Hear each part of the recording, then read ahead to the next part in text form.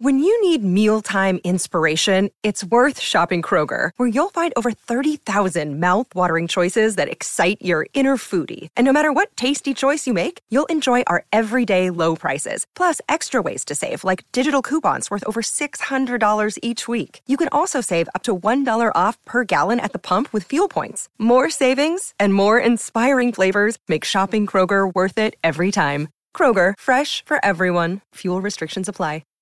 This podcast is part of the Robots Radio Rocket Club, a program designed to help all podcasts reach their full potential. For information about joining the Robots Radio Rocket Club, check out robotsradio.net.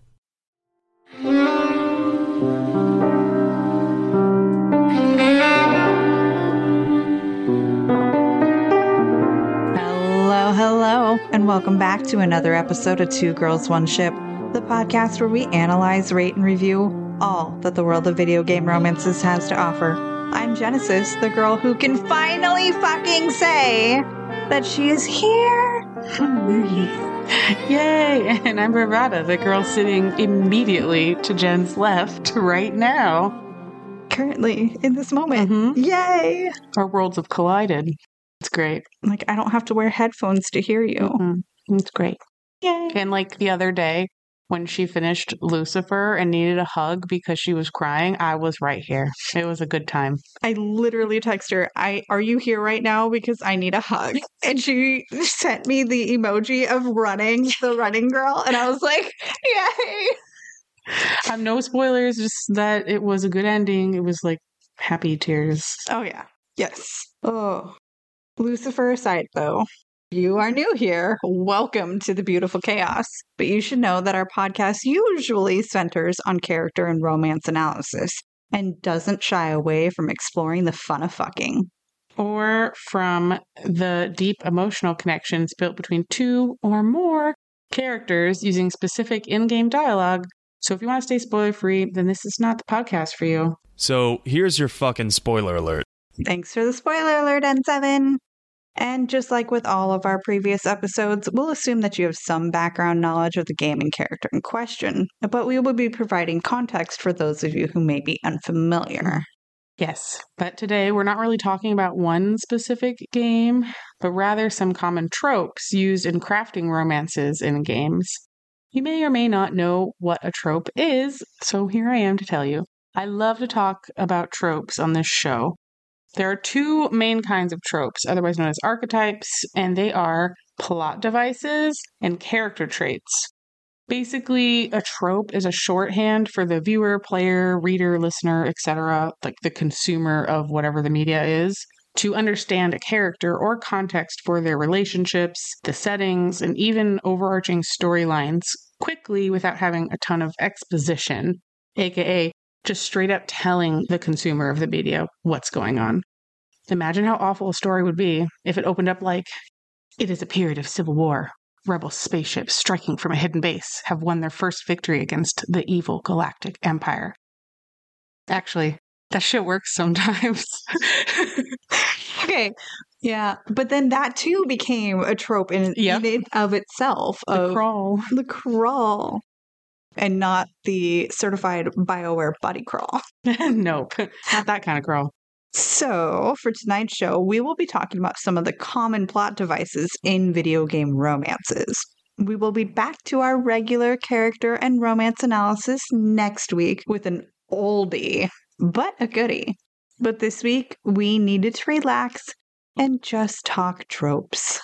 You want to introduce our first trope that I wrote down? Ooh, okay. So this one hits me close in the heart.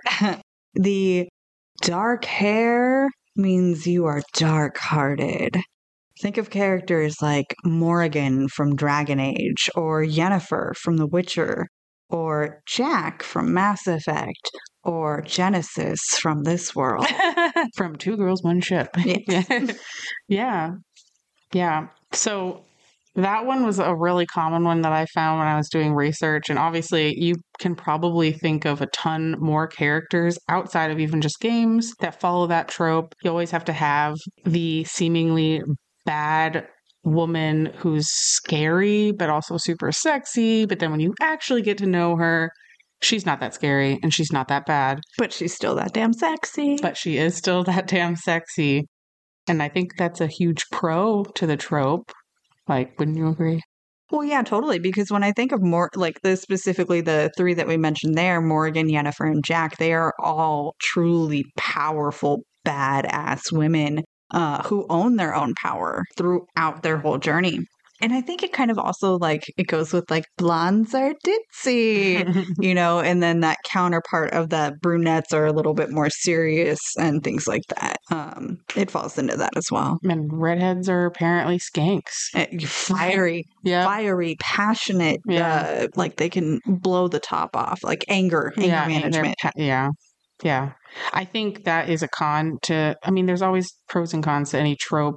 Because another way of wording trope is stereotype in real life. Like that's what you would do to people when you're stereotyping them. And obviously they're not always true. I would argue when I took communications in college, they argued that none of them are good, even if they seem good, just because they're boxing people in.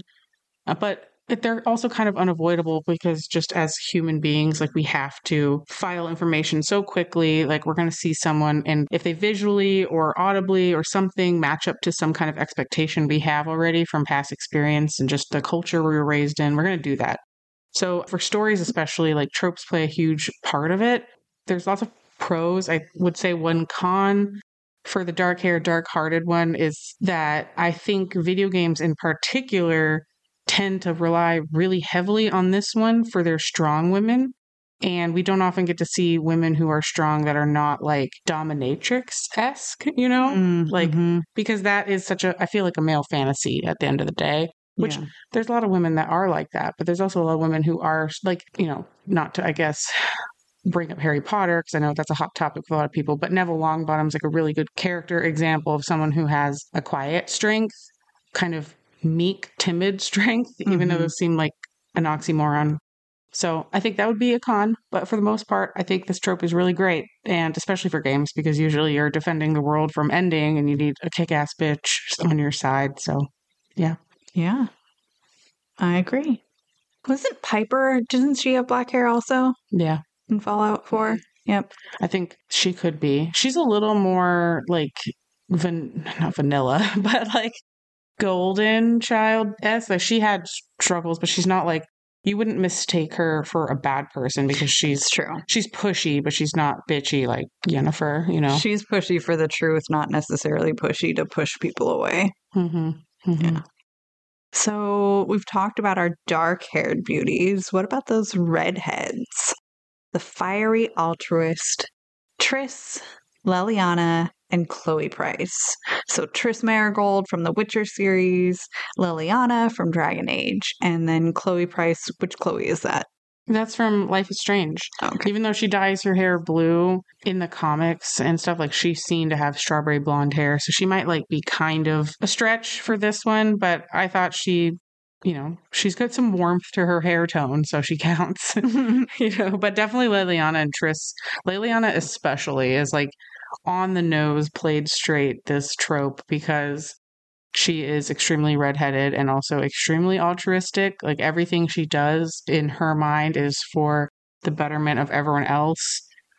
So I think it's just, I never actually thought of this as a trope until I was researching and I'm like, oh, I guess that is a thing. Like, why are redheads viewed as like the do-gooders, the ones that are really passionate about it? Because like then you have Mary Jane in Spider-Man. Depending on which universe I guess she's in, she could be a little bit more like this or just a background noise character. And then some might argue Aloy from Horizon games, although she's the player character, she's still a fiery altruist because she's literally saving the world. Yeah. Merida, sure, yeah. I was trying to think of game examples mainly for the ones we list, but there's Kim Possible. Yeah, Kim Possible. Yeah. Also, my friend Eileen is a redhead, so she's kind of awesome. Well, yes, she is. And I used to dye my hair red. Me too. I think we all have done that at least once. Because even though gingers get made fun of, everyone wants to be a redhead. They're a beautiful hair color. My husband is a redhead. My first love is a redhead. Alistair. What color hair do we think Garrus would have? If Turians had hair, what color would Garrus be? I don't want that. I don't know. I just want him to be his Turian self. I can't imagine that. Okay. I've seen people imagine him as a human, and they usually give him black hair or white hair, I feel like. Which, okay, sure. Apollo says gray. He'd be a gray fox, silver fox. I'm okay with that. Yeah. But Apollo, Garrus doesn't know how to deal in worlds of gray. He doesn't know what to do with it. That's a good one. Yeah. I don't really know if there are any, or actually, just kidding. I thought of a con right now. The fact that they're fiery. It's like, I know that that's why they picked the red hair, because we see it and we're like, oh, they're going to be spicy.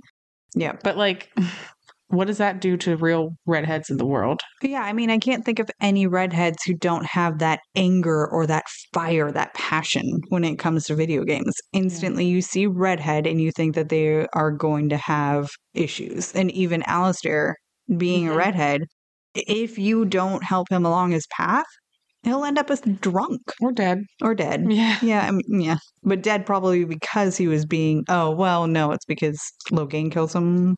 No, well, yes, or if he like gets banished, he can either like just die or become a wandering drunk, I think. But for sure Logain could kill him. But I'm pretty sure he could also just die after the events of the game. Yeah. I don't know, it's been a long time. Trying to think of other redheads in video games where they don't have that spark fire attitude. And I can't. I can't. Nope. All right. Nevin, Devil May Cry 3. Is that a spicy person, or is it just a little redhead minding their business? Seductress. Well, there you go. Yep. That counts with the fiery is the passionate, and the passion can come in many forms. Well, because I would argue Triss is a seductress too. Oh, agreed. But she's also like, in her own way, trying to do good. It's just a stupid, dumbass way. Yeah. At first. Oh, she was a succubus. Okay, well. Yeah. I would classify any succubus being fiery in some point. Oh, I want to introduce this next one because I love the name. I just recently heard of this. Okay. I had never heard. I learned about it from the second character that's listed. Okay, so the next trope is a himbo, which I literally upstairs when I was researching was like, oh, like a him-bimbo. A himbo. Because I'm a dumb blonde, guys. Yeah, so AKA a himbo is like a big, sweet, dumb, like golden retriever energy kind of guy. Like Alistair, for one. He's like everyone's number one himbo. And then I saw an article arguing that Broshep is a himbo. And I agree. Like, he really is. Paragon. Yeah, Paragon Broshep, yeah, is definitely a himbo. And then Ryan Lucan from Life is Strange True Colors. Super cute character. 1000% a himbo. Like, so the game's set in like this tiny Colorado mountain town. You know him? Did you look him up? Okay. And he like wears flannels all the time. He's a park ranger in the wilderness, and he like you first meet him in a record store and he's looking for a record of Birdsong. And he like there's this little kid whose dad figure dies and he loves D&D and LARPing, so the whole little town like throws together this huge LARP event for him to cheer him up. Aww. And Ryan plays all of the enemies, like he has little masks, and he like puts his all into it even though he has no idea what he's doing, and it's so cute. Like, okay, I love that. I love his character. It was really hard not to romance him, but the other romance option is way better. So I had to choose her. Also, I would like to say again, paging She Cup.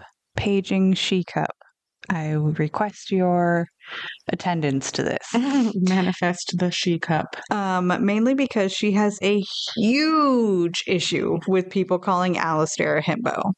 Really? See, because I never thought of him as a himbo, but all over the internet, they were like, he's the number one himbo. But I've never thought of him as big, dumb, and sweet. Like, I don't think Alistair's dumb at all. Exactly. Okay. Yay. We're all no, I agree. I agree. I just put him as an example because everyone else seems to think he's an example. I don't like. He definitely has the golden retriever energy, because he aims to please. But I don't think he's dumb. No. And that's like the whole big thing about Alistair is that he is super sweet and he's definitely got the looks and the body to be classified it, but he's not an idiot. He is witty, he's funny, he's intelligent in his own way. Can he make stupid ass comments? Yes. Swooping is bad, you know? Yeah. I guess my only thing is if perhaps like I did see himbo defined as big, sweet, and dumb specifically, but in my mind, like the way it's used most often isn't really dumb. Like it's kind of just the male counterpart to the sexy girl that's there for like male gratification. Like a himbo is just a sexy man character there for female gratification. Because he's kind of like what we would want, or what most women would want in a male romance option, especially like just this really hot, usually built guy who's also very sweet and green flag and safe. So like that's definitely Alistair. It's definitely Ryan. Sometimes Broshep, depending on how you play him. So I don't think James Vega is a himbo. I would classify him as himbo, but that's only because I don't see the red flags in the... He falls under a trope that we will be talking about in my mind, like I think more neatly, but everyone has multitudes. Yeah. But yeah, I think he's got the big and sweet down. I don't think Vega's very dumb though. That's a good point too. Yeah. Vega's not really an idiot. He wouldn't have been recruited for N7 if he was an idiot. Nope. All right. Oh, what do you think are cons to that? To like making these characters Knuff? Well, I don't really know. That's an interesting one because the pros is like, yay, I get eye candy and somebody who will give me like that hyper energy love. But the cons of that would be it can make it the character not as in depth sometimes. Yeah.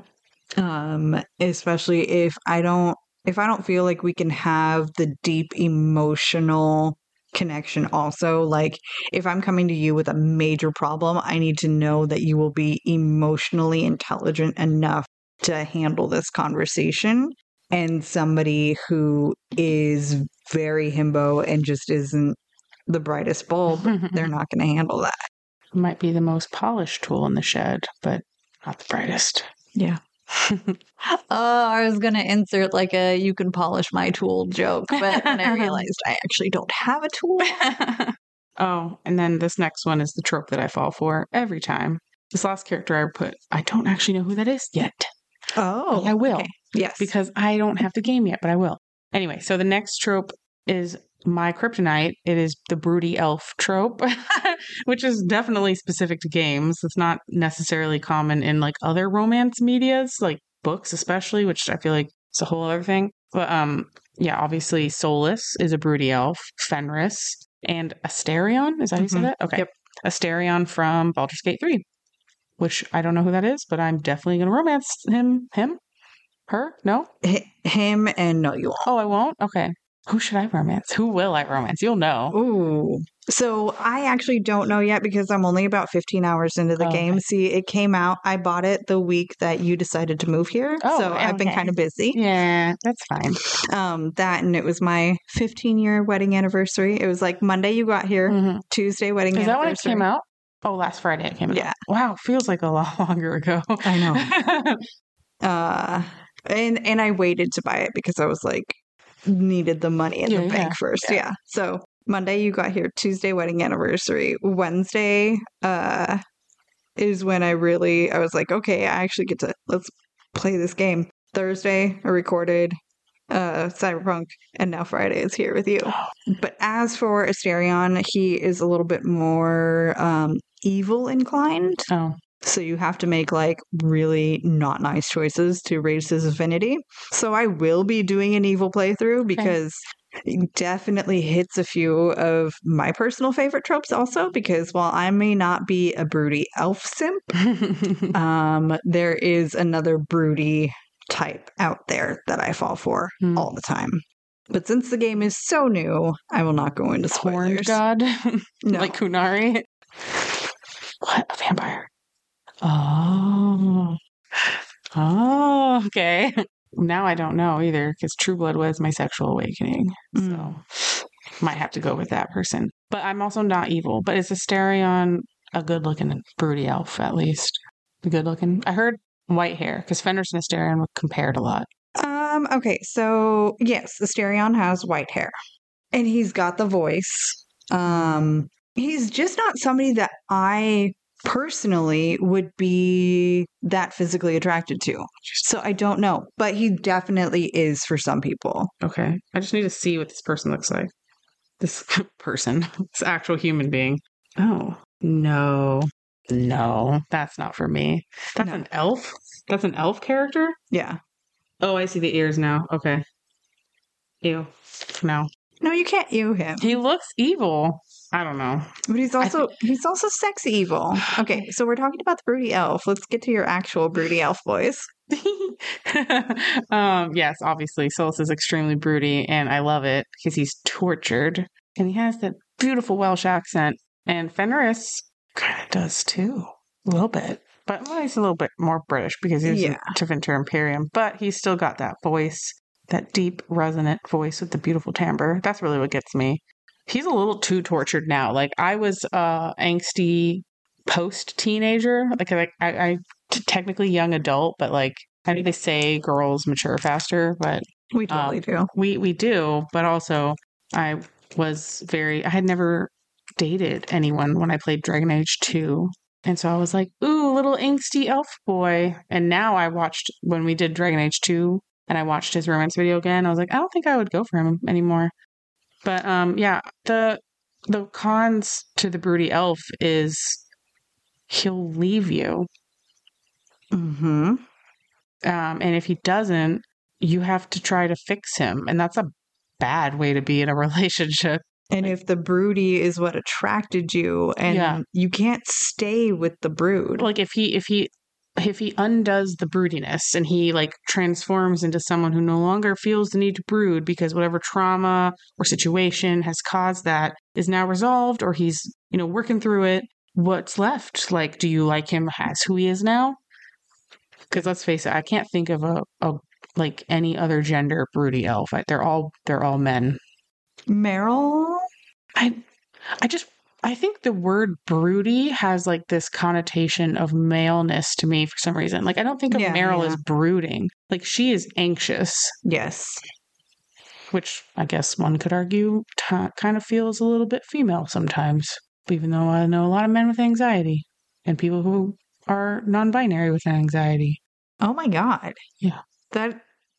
Yeah, because I was like, oh, okay, anxiety characters and all females popped in. Yeah, I was just strictly speaking like connotation. Like, what does that word make me think of? Yeah, from experienced like media stuff. And I'm just like, it kind of feels like a female trope. Like, I don't know if tropes have masculine and feminine energy, but that's kind of what I was getting at. Like, broody kind of feels like a thing a man does. Bat Knight asked the question because we've used this word quite a bit and we've never actually defined it. What does simp mean? Oh, like, I think it actually is a shortening of the word simpering, which is to be like disgustingly obsessed. The way a puppy like follows you around, or like you think of a king with his little servants like following him around and he's treating them like garbage, but they're like, yes, my lord. Like, that's kind of that. It kind of also has like BDSM vibes. A little bit. Yeah. Yeah. Like I'm sure there are like people who like the degradation do the simping, but like when people say simp, it just means like, I don't have a good reason for liking this. I just like it. Like, it's almost unrequited, Yep. It's like, it's bad for me to like it. That's why I say I simp for broody elves, because all it does is lead to heartache. Yeah. But I can't stop. Yeah. No, I agree with your definition. Okay. I'm not Urban Dictionary, so feel free to Google that shit. Oh yeah, that's also another good research. Okay. Mid-break? Sure. Mid-break.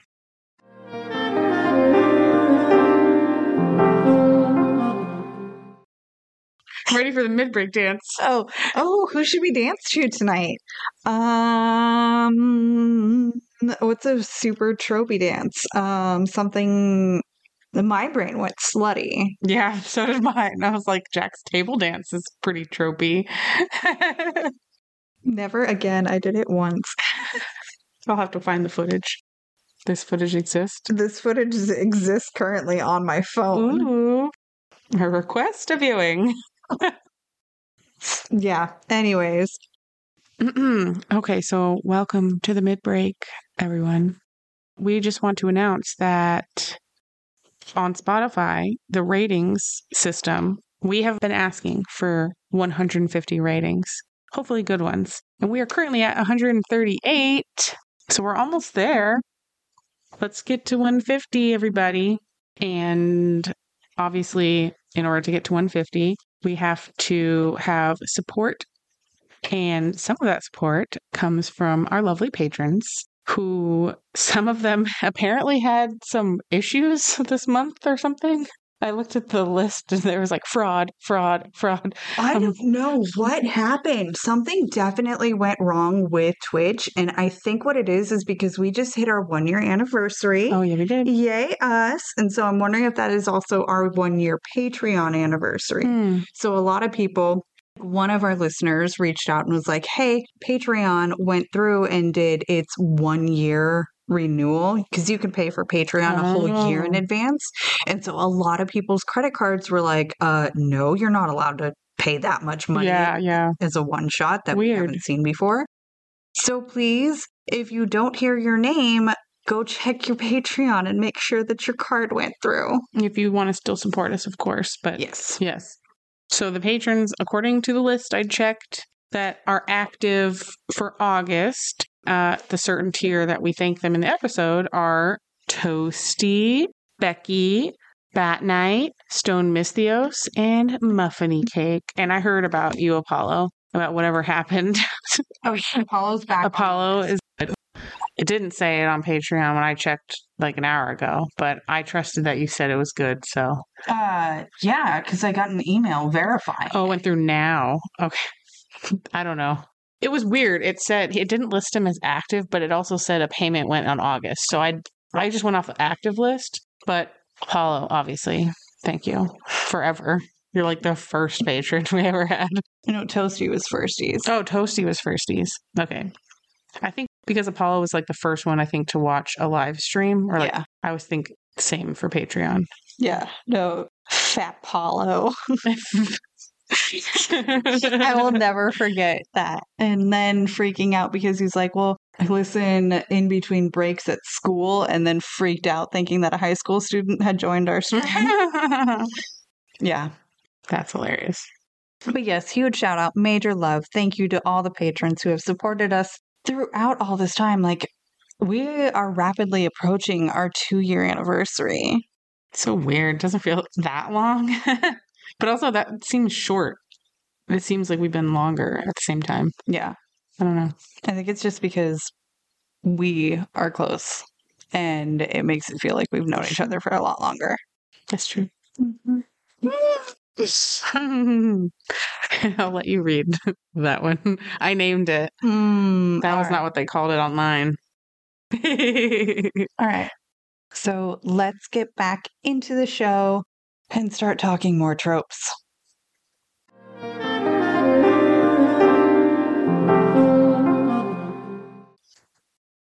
All right. So this one here, a combination of Blackwall, Samara, and Iphon from Divinity Original Sin 2.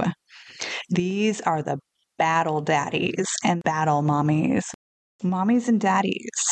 Okay, so actually in this context, I think it's a little bit more that they actually give off maternal and paternal vibes with Blackwall and Samara. I don't know Divinity Original Sin, even though that to me says horny all the way. Sin equals horn. The middle-aged and older love interests. Okay. No, it's more like because they're so much older than the player character normally, and they're also like powerful warriors or soldiers or whatever their class is. Like Samara's kick-ass, Blackwell's kick-ass. Apparently Ifin is. I never played Divinity, but I watched a little bit of the video, and he's got the daddy vibe. Okay. Yeah. And the look. A little bit of gray, that type of thing. Okay. Yeah, no, I mean, that's also kind of me. Older than most of the people I interact with. Yeah, but your love interest is older than you. That's true. And Is a he was daddy. in battle. Yeah, that too. So Yeah. battle daddy's your trope. I think that, yeah. He's going to break my brain on this one. Because I'm like, it's also funny because after doing all the character analysis and stuff like this, of course, I apply it to my actual relationship. And I was like, he's older. He has a scar on his face. And I was like, okay, yeah, maybe scars are attractive, And yeah, I went on this whole thing about scars Oh my for God. a minute. Eileen brought up Adrian Victus. Okay, that's Eileen's hot take, which is not even a hot take. She wishes we could have romanced him. Do you remember him from Mass Effect? The Primarch. He had a good voice. Primarch did have a very good voice, but I also don't know if I would romance him. That's a little bit too much. I feel like he would put his job in front of me. Like any good Turian would. This is why we like bad Turians. Mm-hmm. I mean, a clear con with Blackwall is he's not who he says he is, and Samara's pretty unavailable. Like, I guess the age difference sometimes is impossible to overcome with, like, Samara and Shepard. They're just so vastly different. Well, yeah, and I think a lot of that from Samara has to do with the code more than just her age. Yeah. And yeah, Blackwall's definitely got some shit that he needs to work through before he really should be getting into a relationship with the Inquisitor. Yeah, but otherwise I want to see more of this. Like, I think I've had enough of, like, the vaguely 20s or even younger romances. Like, let's have some middle-aged romance. Why don't we? For sure. I agree. Mm-hmm. Now, we talked about this character a little bit earlier, but let's talk about the misunderstood flirt. James Vega, Zevran, and Sylvian from the Fire Emblem 3 houses. I don't think I've played that one. Me neither. I've played one Fire Emblem game, but I don't think it was 3 houses. Vega, to me, is a completely misunderstood flirt. I defended him on the episode that we did on him. Zev, he's not even he's just a shameless flirt. Yeah. But sometimes that can be taken way out of context and it can get him into trouble. I think by misunderstood it means, like, they're not just sluts. Like, Zevran just defaults to that because he grew up in a whorehouse, and he thinks that's what people want from him, but he's a lot more than just, like, a slutty elf, Same with Vega. He's not, like, he even says, like, he just does that. And I don't know about Sylvain, but I read that it's kind of like Jack, because Jack can kind of fall into this too. Jack, like, covers up some trauma by being extra promiscuous, and apparently Sylvain does something along the same vein, but I don't know if it's as bad as Jack, because I'm not sure what the rating is for Fire Emblem, but I remember a lot of people playing it when I was a kid, so I imagine it's not, like, as highly rated as Mass Effect, as terms of, like, age limit, not, like, critical acclaim.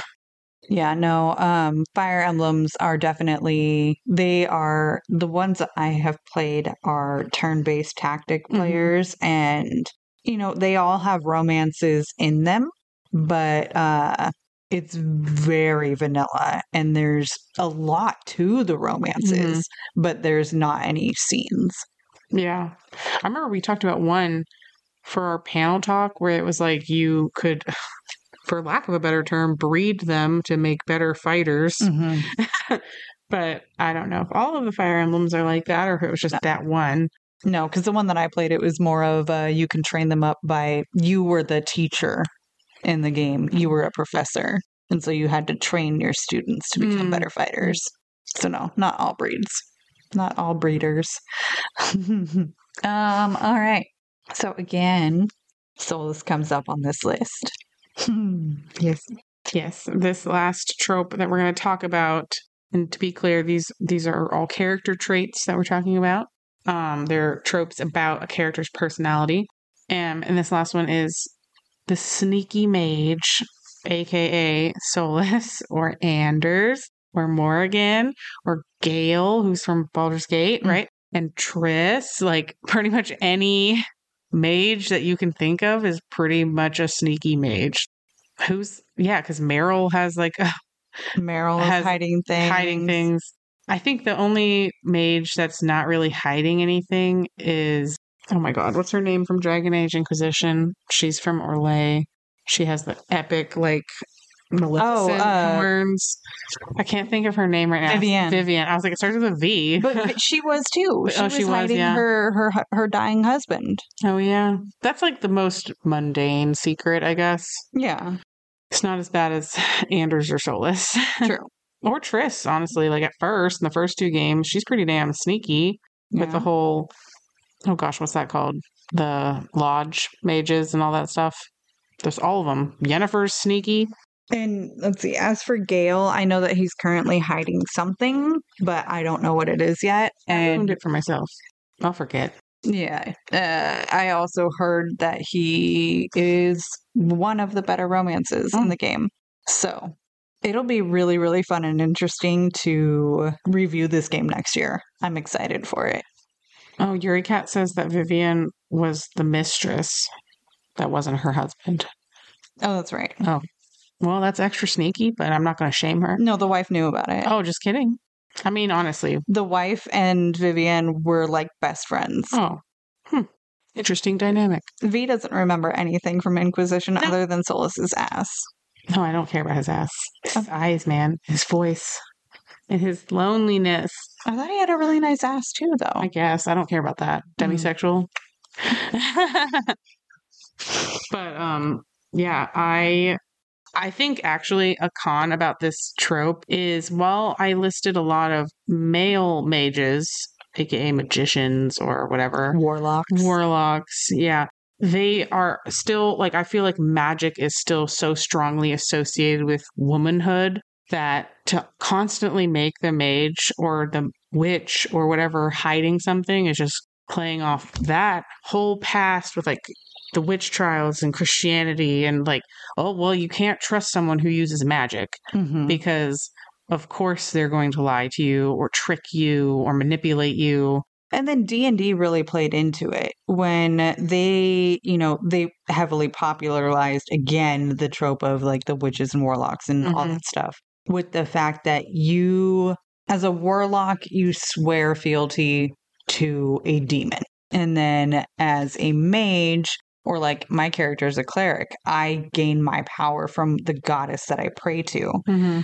But for if your god doesn't like my god, I'm going to hide that fact from you because then you might not like me. It always has some level of inherent, I need to hide my truth. Yeah, I hate that about it too. Even the one media that I can think of just quickly that has positive portrayals of magic users is Harry Potter, but they're still, their entire world is hidden. Yeah. So I just hate that it always has to be hidden. Or if it's in a world where it's open, they're not trusted or looked down upon, or they're kind of fringe society members. Only it's going back to how it used to be, where you would have probably a woman, but really any person who knew a little bit more about medical care living at the edge of the village, and people would go to them and be like, what's the abortion tea? Yep. Yeah. And you'd have to do it in secret. And there's still places like that, I'm sure, in the world.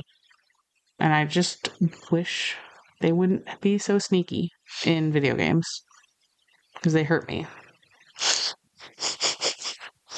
Oh.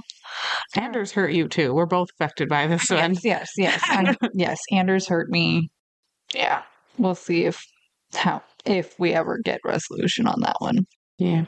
I don't know. I guess the pro is I love magic users. I just don't want them to be sneaky. Yeah. Plot devices or tropes that we'd like to see in future video games. If you think of any more, you can add them. That was mainly for me. And I was basing a lot of these off of literary tropes in romance books because, which some of them might be kind of hard to translate to most games, but like heavily narrative games, I think it'd be easy peasy. You can do it.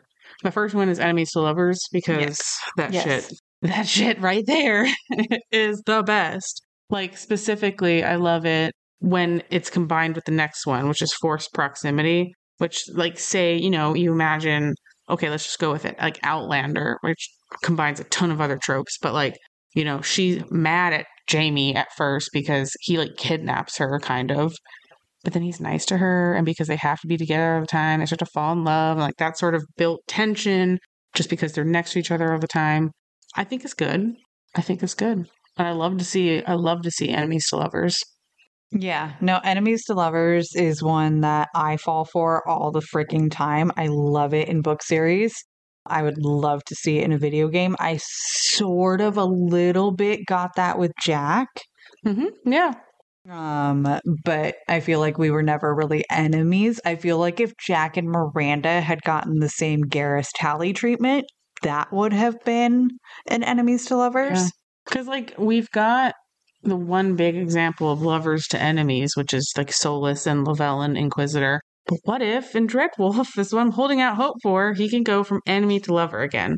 Like, well, not with my character, but like I would love to see that he can reconcile with my Inquisitor or something. Yeah. Something like that. Like there's an example right there of how you could add it to a game. It doesn't have to be the main path. It could just be one of the choices. But another reason this falls into the next one, the former lovers come together again. It doesn't even have to be something like that. It could be like in Uncharted, where you had Nathan and Elena who got like separated, almost divorced, and then they fall back in love and stay together. And like that was beautiful to see. Obviously works because that's a huge narrative game. I love that because we have so many examples of fresh new love starting. And I really just want more established relationships. Yeah. And especially ones like that have real problems that they actually overcome in a healthy way. Like there's not many examples of that. So the cursed Beauty and the Beast. Okay. Cursed lovers. Like one of them has a curse. I'm trying to think if I've seen that. Besides Beauty and the Beast. Well, I think another example of that would be Bill and Sookie in True Blood, because her curse is hearing people's thoughts. True. And she can't hear his or any vampires, and she should end up with Eric, but whatever. Agreed. I'm also wondering, like, Anders is cursed. Anders is cursed because he's a big dumb who welcomed that into him. But he is cursed. So that is an example. But I mean, that's a sad ending to a romance, though. I like the Beauty and the Beast style endings where it's like, where you overcome the curse. Personally, I preferred him in beast form because when he turned into a prince, I was like, no, I don't like this. I didn't get attached to you. I got attached to the beast. Yeah. That's who I know. So I don't know if I necessarily like the curse of a physical transformation thing, but gosh, I'm trying to think. Like any vampire ever, any werewolf ever. Yeah. They don't have to overcome the curse necessarily. It could just be something they have to deal with that a lover has to like live with and overcome. Which is definitely, Angel has a curse. And that's a horrible outcome for a romance as well. Because if you break Angel's curse, there's some pretty bad. Yeah.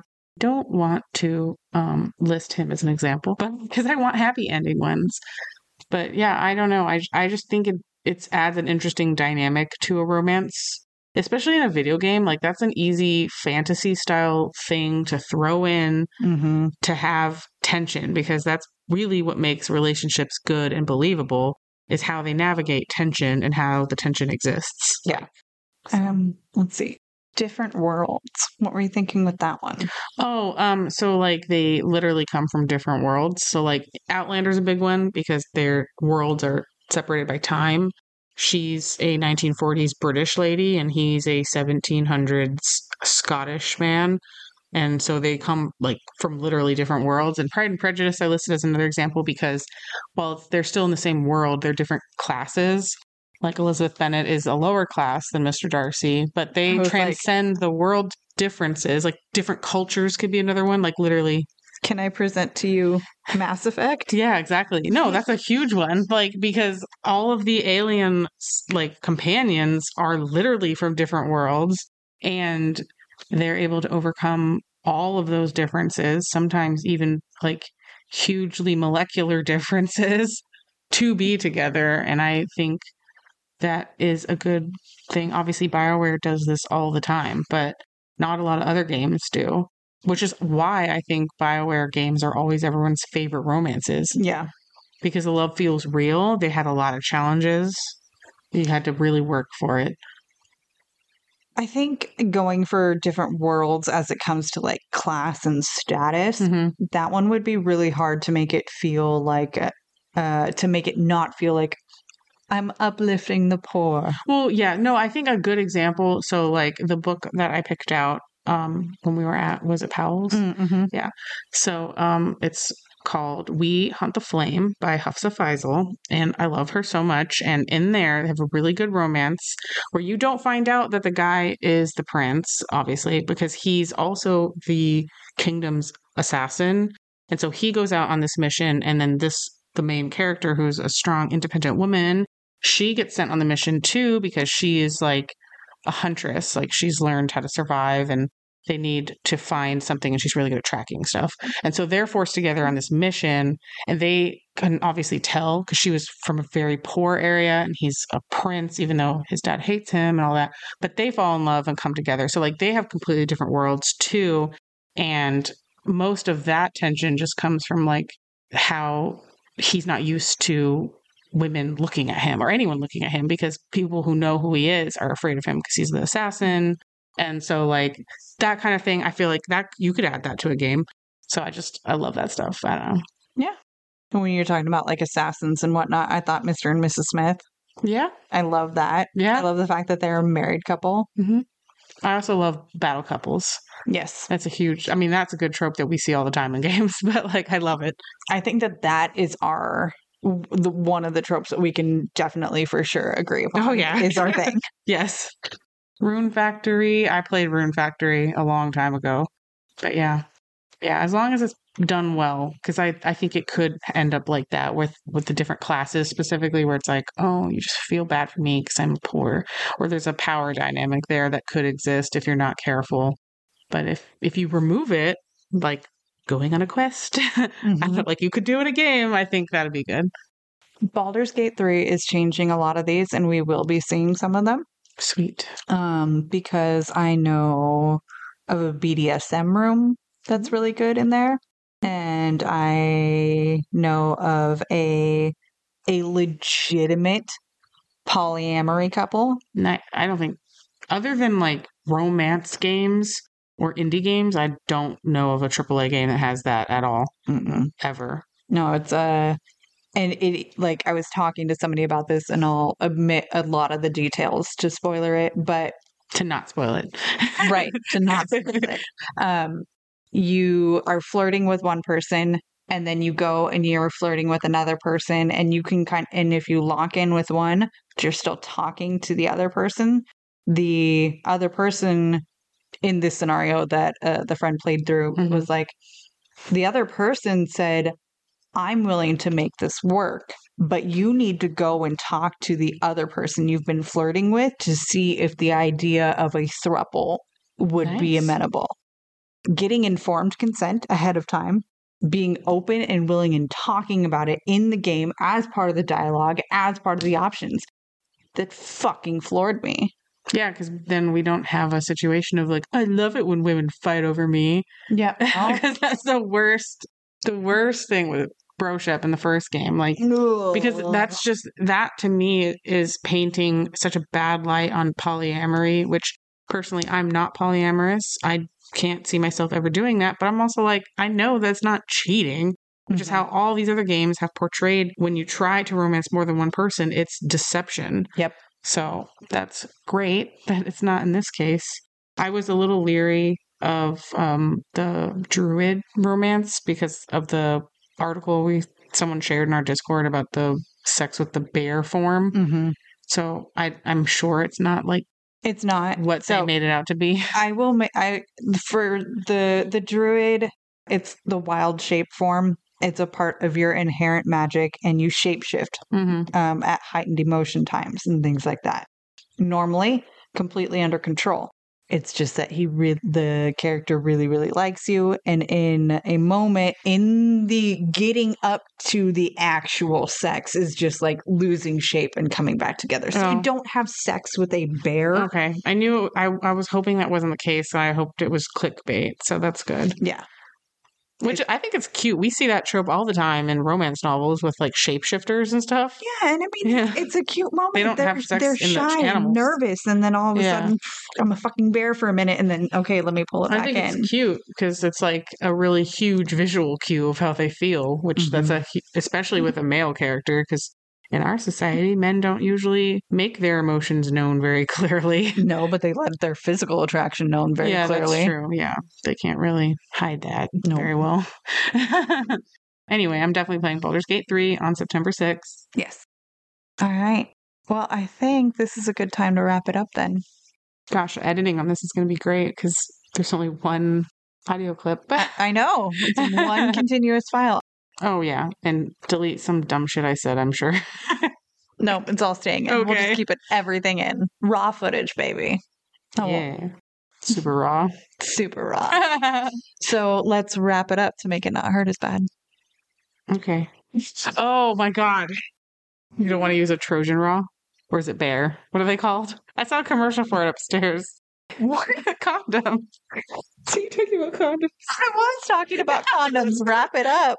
But wait, what pretty sure bear? I think this is like BARE. Like, oh, okay, because my brain was still on the druid bear. So what? My God. Okay. Well, if you like what you're hearing, please be sure to leave a review on iTunes or give us a rating on Spotify and subscribe wherever you listen to podcasts. I went through and recently published all Spotify comments, so everything is currently up to date. You can now find me on the Cyberpunk Lorecast with my co-host Toasty, where we explore the foundations of the past, the state of Night City today, and the news of the future for all things cyberpunk. And of course, in our Two Girls, One Ship channel on the Robots Radio Discord. Come give us a follow on all the social medias and on patreon.com/2girls1ship. Links to those are in the description. I'm also on the Robots Radio Discord and in our own Two Girls, One Ship Discord server, where we nerd out on all our favorite CGI significant others. Be sure to check out our live streams on Twitch on Fridays at 10:30 p.m. Eastern Time, 7:30 p.m. Pacific Time. Our podcast episodes release on Mondays because you need at least one good thing on a Monday. So thanks for listening, and remember, beauty is in the eye of the controller. Yeah! Yay!